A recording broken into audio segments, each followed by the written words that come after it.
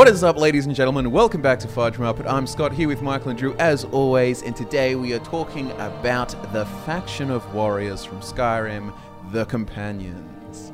Who wants to take it away first?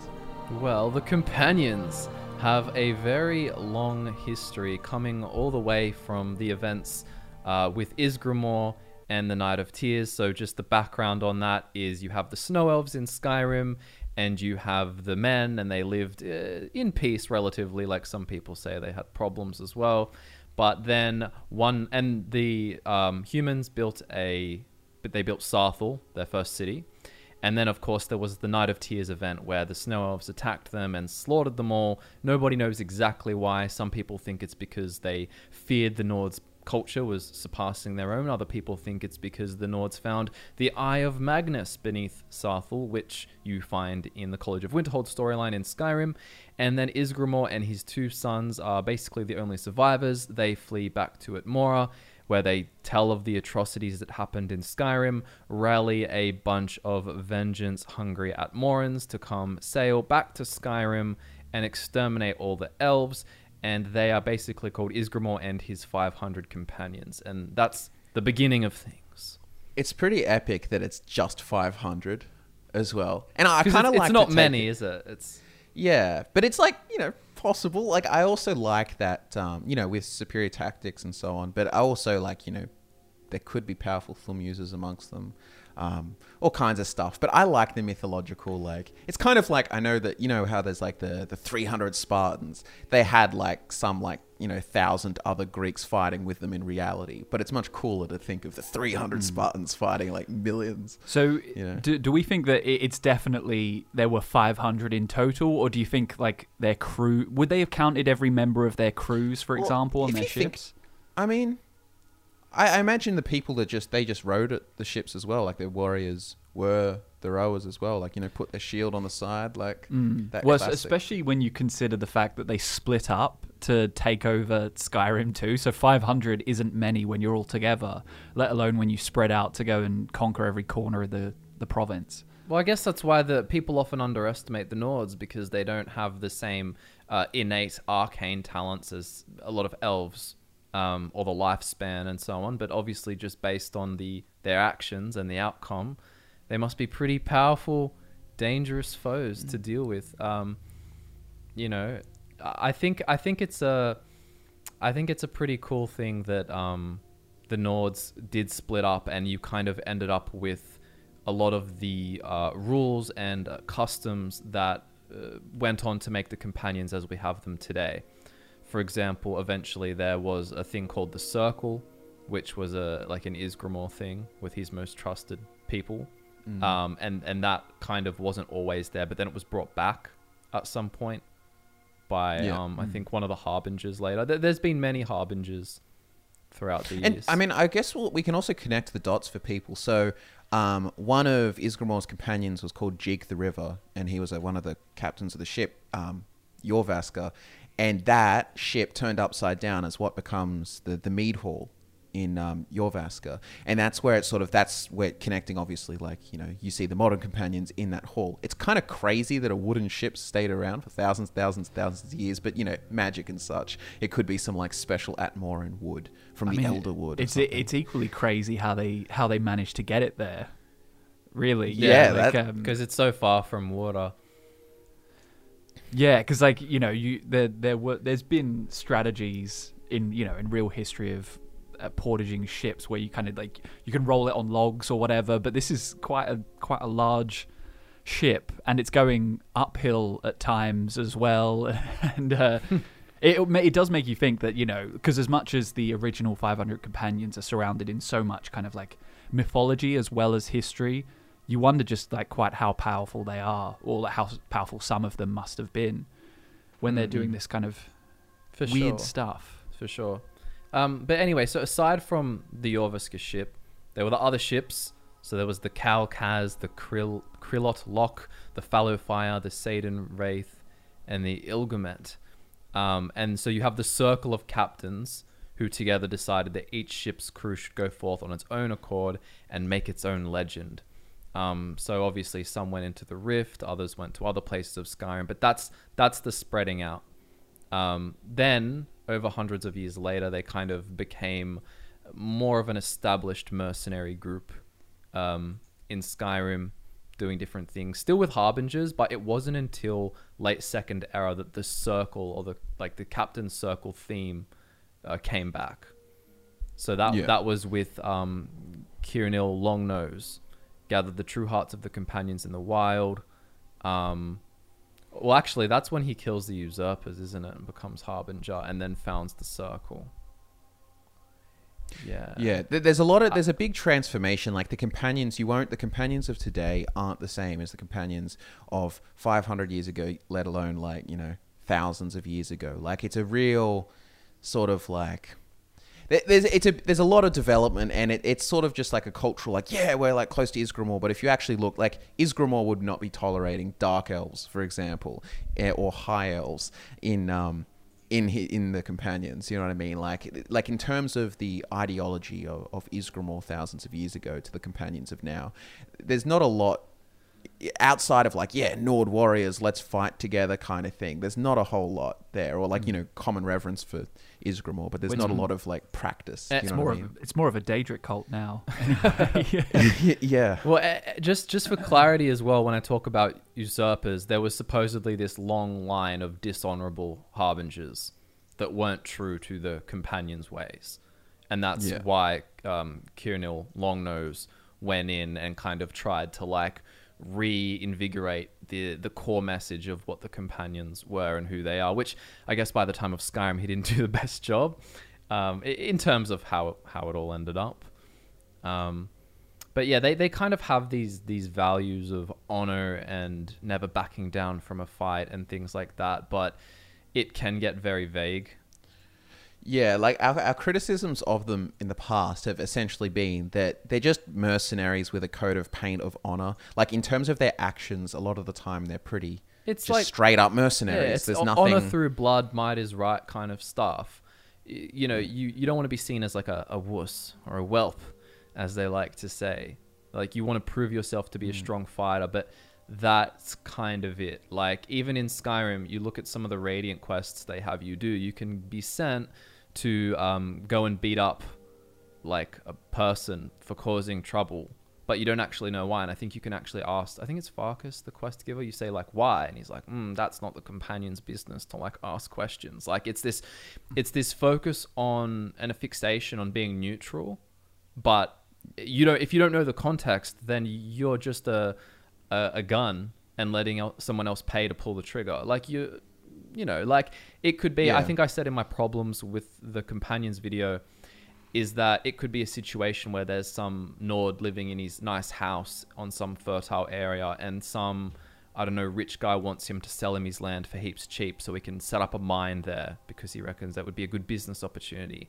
And the person doesn't want to sell their land, and so the rich businessman goes and gets the companions involved and says he's causing me trouble. And then you head on over there and fist fight him and beat him into submission, and then he agrees to sell his land. Like, but I don't ask any questions. Like, I don't know. Doesn't really feel like honor to me. I understand the main principle of like not backing down from a fight. They brawl each other and put each other through physical tests, and they'll fight to the death by a shield brother or shield sister's side. That stuff all stands. That's fine. But I think a lot of the traditional values as well, like you were saying, Scott, like Ysgramor, like he would have hated elves, for example, that all got thrown out of the window, which isn't necessarily a bad thing, but it then just becomes, why are you guys LARPing as this ancient Ysgramor cult when you're very far from it? Yeah. You know what I mean? And as we look into some of the, made a video on it, the hidden truth of the Silver Hand. But if you actually look into the Silver Hand, there's some really interesting theories about the actual split of the Silver Hand being split off from the companions, and then in fact that the Silver Hand are more closely aligned, I guess, to Ysgramor's ways. Like, for example, the big elephant in the room, or werewolf in the room, so to speak, is that the companions are all werewolves now, and they're right in with this lycanthropy stuff. Obviously, they die and go to the hunting grounds of Hircine and so on. And this is completely like, you know, other side of the laneway from what Ysgramor and the Nords would believe, like the true things of honor and so on. Like, it's they all want to go to Sovngarde and you know, fight in Shaw's wars in the future and stuff like that. It's so that all started when there was a harbinger called Turfig who accepted a gift from the Glenmoral Coven of witches, you know, via Hircine, all that kind of stuff, and they became werewolves, and they would go on. But the idea was that Turfig accepted it, it was going to be temporary, like not forever. But it seemed like they were kind of tricked or sort of coerced into a different kind of path where it's going to be a curse that goes on forever. But Turfig's the last harbinger who actually regrets it. Like, he wish it never happened, because all the ones At least we after- can gather that from Kodlak's journal. Yeah. Because Kodlak keeps having this dream where he sees the line of harbingers start with Ysgramor.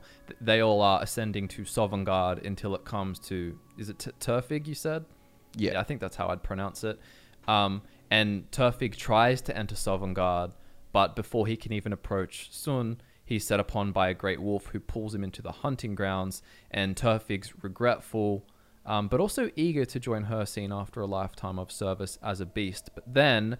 in his journal, Kodlak says, "Then I see every next harbinger turn away from Sovngarde and enter the hunting grounds of their own accord until it comes to me." And obviously, as we know, in Skyrim, he is pretty anti-werewolf. I mean, he did technically agree to become one. It's not like a magic curse where you just get, turned into a werewolf and didn't expect it. I can only assume it must have been in his younger years. When he was a mercenary, and there was the harbinger, I think a Redguard who picked him up and brought him in, kind of. Yeah, I can't remember if it was a Redguard or not, but it was in Hammerfell. I think he got recruited. Yeah, in Hammerfell. okay. That's probably the thing. But regardless, like, so with that whole thing starting off with Turfig, there's this idea that the Silverhand are actually split off from the companions, and they want to basically cleanse the companions of these werewolves' filth, because they specifically reference the companions plenty, and they're like, oh, he wears that armor, he dies, in reference to the wolf armor. And they all the Silverhand members, they have an unusually high chance of having Ysgramor's songs as books appear on their corpses and so on. So there's this kind of... Look, ultimately, to preface all this, it sort of seems that Bethesda didn't flesh this idea out fully. It like feels like it might have been a thing, but then they kind of like, we'll kind of got to rush through it, and because there's like all the breadcrumbs are there for like why they're the split off, but there's no yeah, they definitely hard... seem like a split off faction. Like you're saying with the books, I think it's a... Don't quote me on the first part. It's like a low chance that any Silverhand member has a book. I think it could be like 10%, 7% chance. But if they do, there's like a 73, I think, basically roughly 3 in 4 chance that book is one of those song books. And one of the biggest... And why would they have that? Like, you think about the Silverhand in their current state, they're made up of... Because you could be like, Skyrim has lots of Nords. Nords could carry those books about Ysgramor for sure. But then you look and you see the Silverhands filled with orcs, dark elves, Nords, which the companions currently are filled with, because that is not necessarily related to them being a werewolf. Like the whole idea that any race, not just a Nord, can become part of the companions, that was introduced before. Not everyone agreed with that, but that happened, and you were free to abandon the faction if you wanted to. Sorry. Go. Oh, I'm just saying they have it, and they're obsessed with getting the fragments of Wuthrad. Even in the quest where you go with it's Farkas, right? You go at the start. I always confuse their names Farkas together. At the start, yeah. And then you go in there looking for a fragment of Wuthrad because you're tipped off about where it is, and the Silverhand are waiting for you. That could be a trap that they could set without there actually being a fragment of Wuthrad there. There was no reason for there to actually be one there if it was just a trick. And you'll notice that all of the quests involve going and hunting down these fragments of Wuthrad, which they have. And when they finally do, I mean, spoilers, but I'm sure you've all played the Companions. When they finally do assault Jorrvaskr and Kodlak dies, they don't seem to kill anyone else, they quickly escape with the pieces of Wuthred, which they went and stole. Like, they're not there to just bait you into coming to get those fragments. They obviously want them for some reason. And they're like, and like you're just saying, when they attack, it's like they're clearly, their highest goal is not to just obliterate and like massacre all of the companions, because they wanted to get those shards. Like, they had opportunity to. Like, you say, oh, they got fought off, but I feel like they could have overpowered them, considering the Harbinger was dead and there weren't enough people to protect him or whatnot. But but ultimately, Wuthred is some, item of reverence for them. Like, why would you go to all the effort to go and get it if not? Who else has this reverence for Ysgramor outside of the companions? You could go your typical Nord, but like we say, there's orcs, there's multiple elves, different members of the Silver Hand that are. It does feel silly though. I understand it just from a cultural perspective, but like even the New Age companions versus the Silver Hand, if we're saying that they are more in line with the old way of things and mostly against the werewolf split, but they're obviously of all different races, including elves, and Wuthred is quite literally a mass elf killing weapon that they're all coveting. The companions are coveting it as they LARP as Ysgramor followers, and the Silver Hand potentially as real, likers of or lovers of Ysgramor. They all want it too.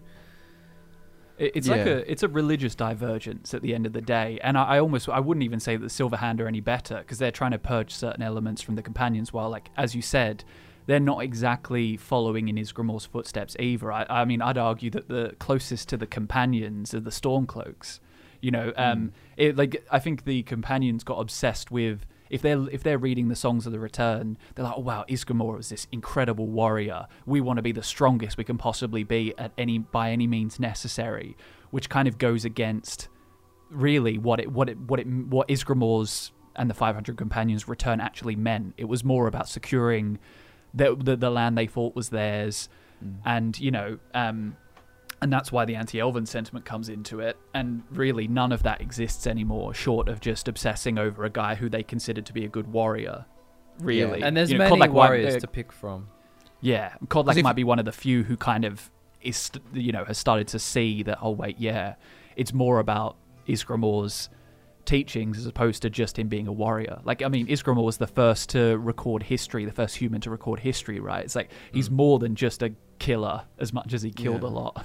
Like, even if you were to look at, like, it's almost unfair to really even put them in the same basket. Like, if you looked at, like, the 500 companions here in the timeline, the amount of, like, cultural, like, divergences and split-offs, like, like we were saying, considering the fact that there's the sort of idea that all races should be accepted into the companions was a split-off idea that became the dominant one that happened before there would even be like a Silver Hand and companion, the current split off, you know what I mean? Like, there's so many divergences, and it's so far removed from Ysgramor himself and the 500 companions, outside of the namesake and the and companions is a pretty generic term that can just be referred to anything. Yeah, it's just they took up shop in this cool looking flipped over longship. That's the similarities. Interestingly enough, it seems like a lot of the problems that the Companions Guild has run into actually do stem from them using this kind of Ysgramor-centric view of authority. Like, there's this whole idea that the Harbinger isn't actually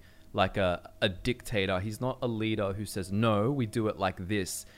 The Harbinger actually serves as like an advisor. So, like, a lot of people would say, if Kodlak's in control and he doesn't like the werewolf stuff, why doesn't he just get Skjor and Ayla and the rest of the circle to not make the player a werewolf and to stop doing this stuff? But he doesn't have control over it. All he does is give advice. But they have this. They focus on free will. If you look into their kind of some of their concepts, it's very much like. Yeah. Where the circle, they serve as role models of like good warriors to everyone else, but the Harbinger can't actually be like, no, cut that werewolf stuff out. But then again, like, I mean, looking at it from just a definition perspective, the Harbinger kind of like, guiding them, or like, as you said, like setting them on the right path or whatnot. If the Harbinger kind of sets them on the wrong path and they're going really far away from what matters, then maybe a bit more of an authoritarian approach is kind of necessary to be a advisor or a guide, if that makes sense. It's like, it sounds counterintuitive. I agree. I mean, you look at every faction in the game, they all have their leader who kind of, at the end of the day, has that veto, call the shots power. But if it's all, you know, warzy woozy whatever, you can get away with a lot. I mean, if you like, there's a book in Skyrim and the Elder Scrolls Online called Great Harbingers of the Companions, and it says the Companions have never had a true leader since Isgramor. We companions are capable of leading our own destinies to glory. The Harbinger advises, resolves disputes, and helps to clarify when questions arise of the nature of honor. In the thousands of years the companions have held at Jorrvaskr, there have been harbingers both terrible and brilliant, those known for their arm, those for their hearts, and those for their minds. So you can see they almost feel like more of a greatly respected mediator, as opposed to someone with, like, you know, the stick to be like, nah, if they disagree with something. As I said, it's so funny that like honor is such a vague sort of nothing term in reality. Because do you know, if you look, like, if you kind of peel stuff back, it kind of becomes that honor is just adherence to a set of codes or laws or a contract or whatever. If you honor something, so there's nothing like like the Dark Brotherhood have honor in their code. Yeah, they honor their contracts and follow their code. Yeah. But so the companions don't have a code. They kind of protect Skyrim and her people in a way. I mean, like, you know, that it's their job to go out and, like, besides the beat up a thug. But they go out and they deal with giants and threats and things like that. But it's But if you're not going to pay them, they're not going to do it. But but I suppose because at the end of the day, in terms of like political and war conflicts, they're not going to get involved. I suppose. So it's kind of like. But I'll just play devil's advocate here and say that nothing's free, just in the sense of, like, they got to eat. It's not like you go into Jorrvaskr and they're like all walking around with gold chains and like they're all like cashed out. Like, they're not exactly. So it could be like kind of like monks, where it's like, or not monks, but just imagine they're paid like an extremely low amount compared to like a proper mercenary. I'm not saying this is the case. Right. I'm just saying it could be, just because they don't seem to be drowning in wealth. So the monk analogy, I was actually going to say something very similar, because that almost seems like it would be a good direction for them to go, perhaps with, if Ulfric and the Stormcloaks were to win, to kind of reinstate the companions as being more like what they initially were. Because obviously, like, the jump between Isgramor and the 500 companions and the companions, as we kind of touched on, is that several hundred years later, they just decide to make a mercenary group. Like, the term harbinger, like, Isgramor is the harbinger of us all.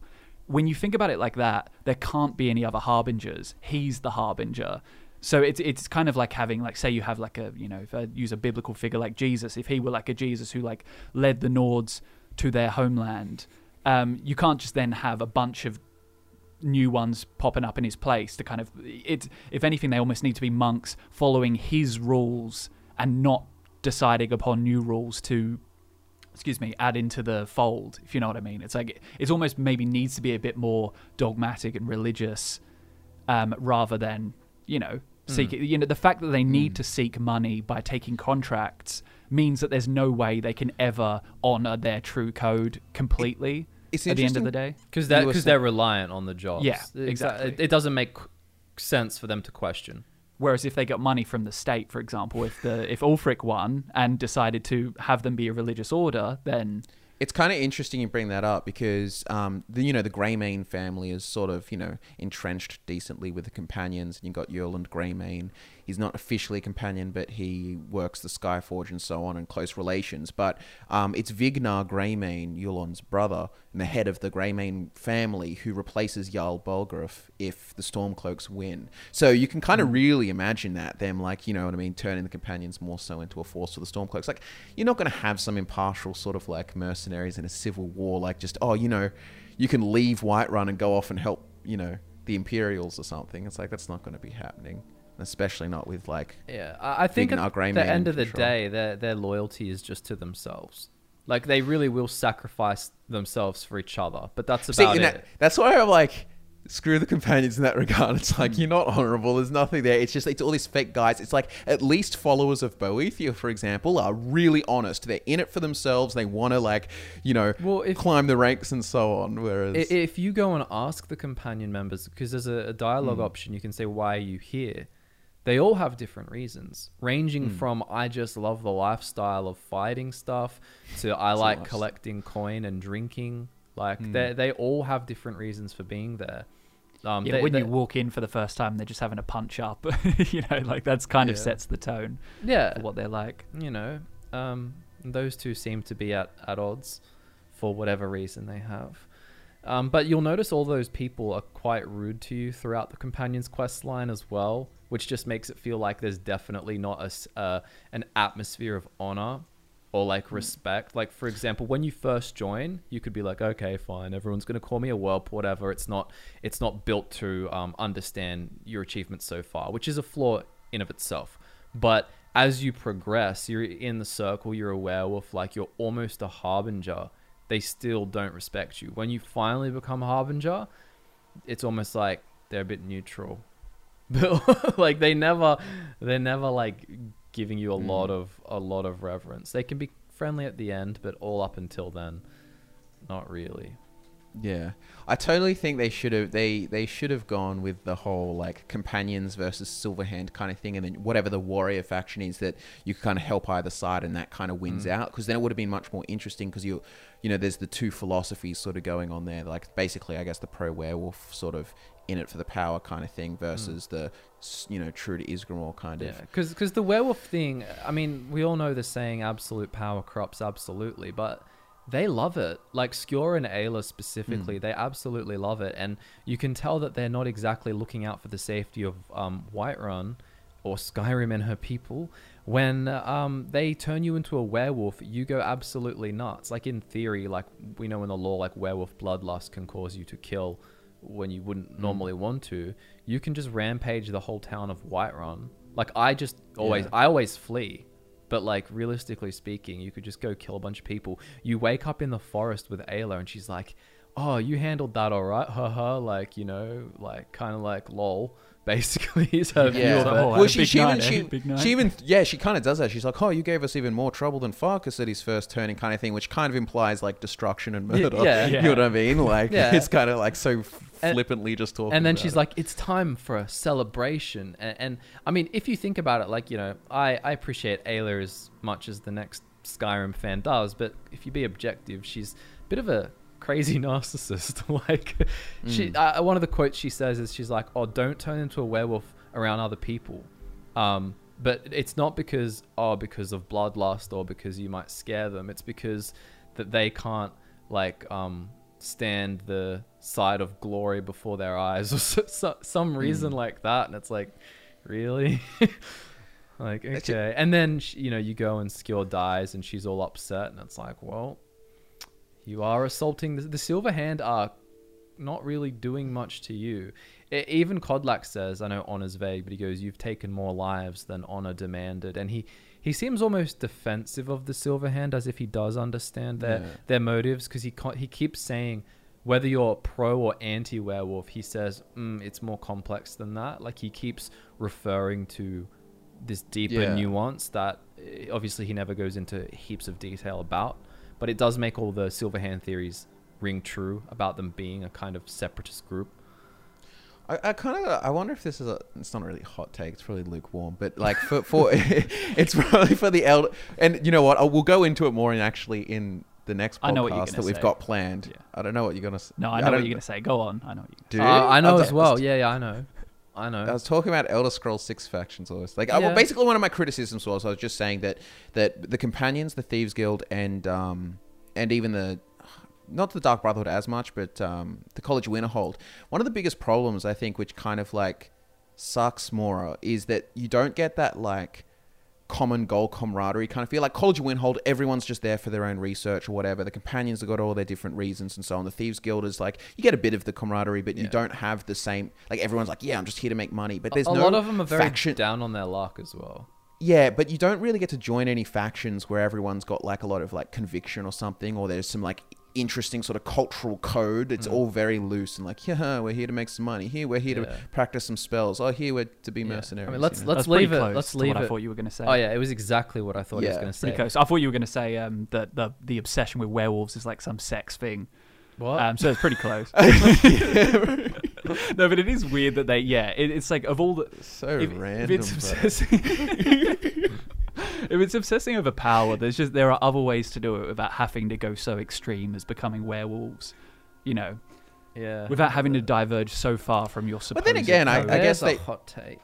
But they don't have any magical. Well, if they don't have any magical abilities, or like I guess outside of like Well- warrior prowess, or if you were like become a king or Yeah. something like that. But it's like you're not going to because you're a. I mean, the other thing that's weird, I just want to clarify it because there seems to be a lot of confusion, and I'll get your opinions on it. But there's this whole idea that Kodlak is dying from a disease. So he, Okay. he's like waning in power and dying from disease. I think it's the Prima game guide for Skyrim, which pretty much no one has. But it's saying like Kodlak has the rot, this disease, the rot, and he's like diminishing or whatever.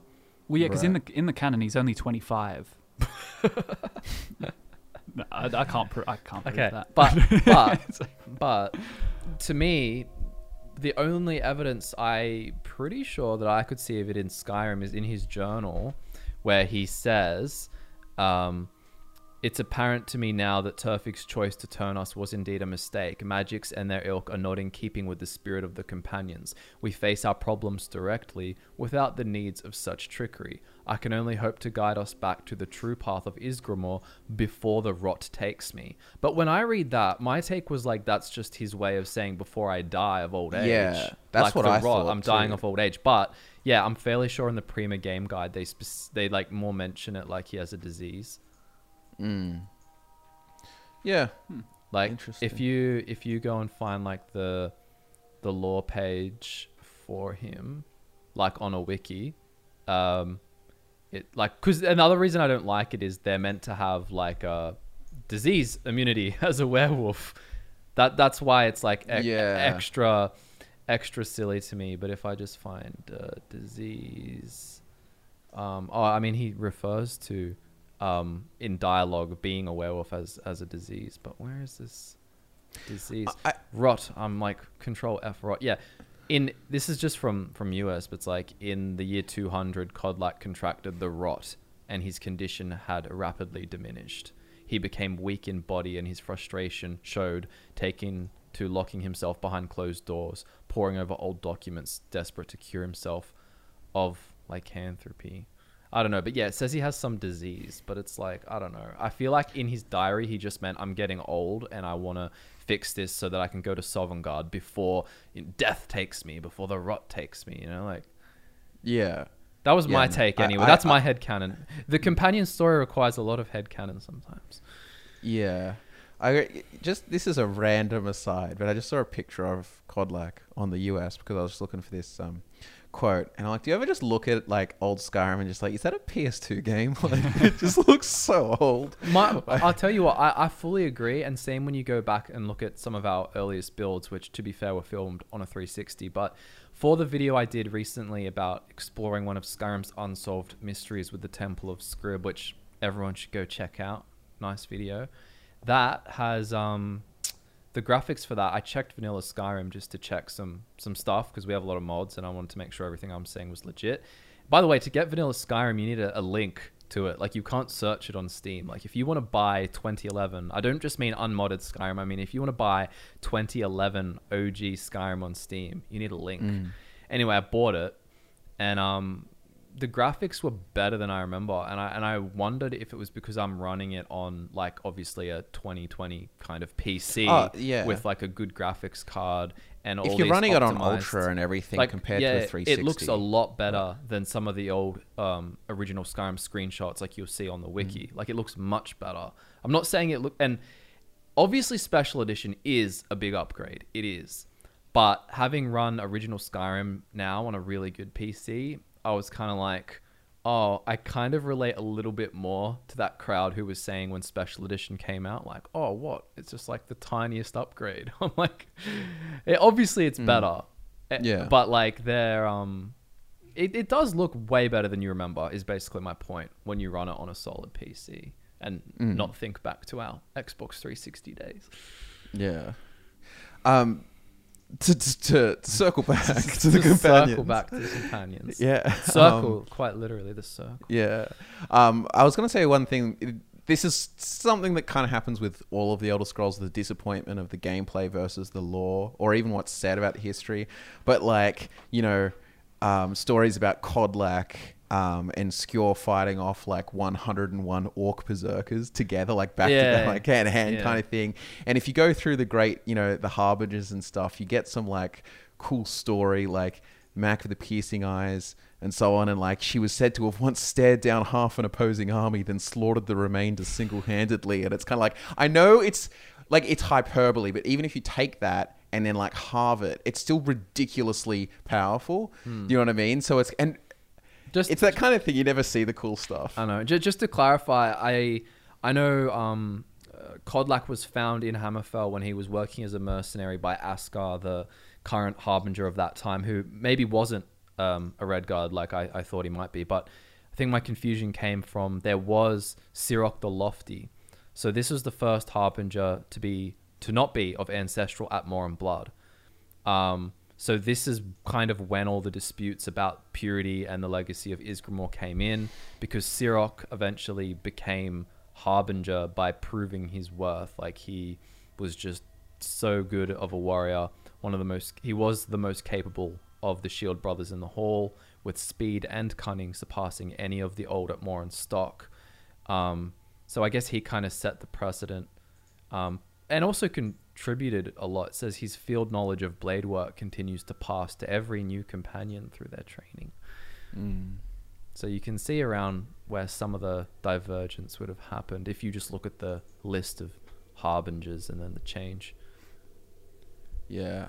If I had to pick, I'd definitely dab on the companions and just yeet them out of existence. They're not like out of like factions. Well said. Yeah. Like, honestly, like, Would you give him a shushi as well? In retrospect, it's like people want to come to the Elder Scrolls podcast, to discuss Elder Scrolls away from the memes and ridiculousness.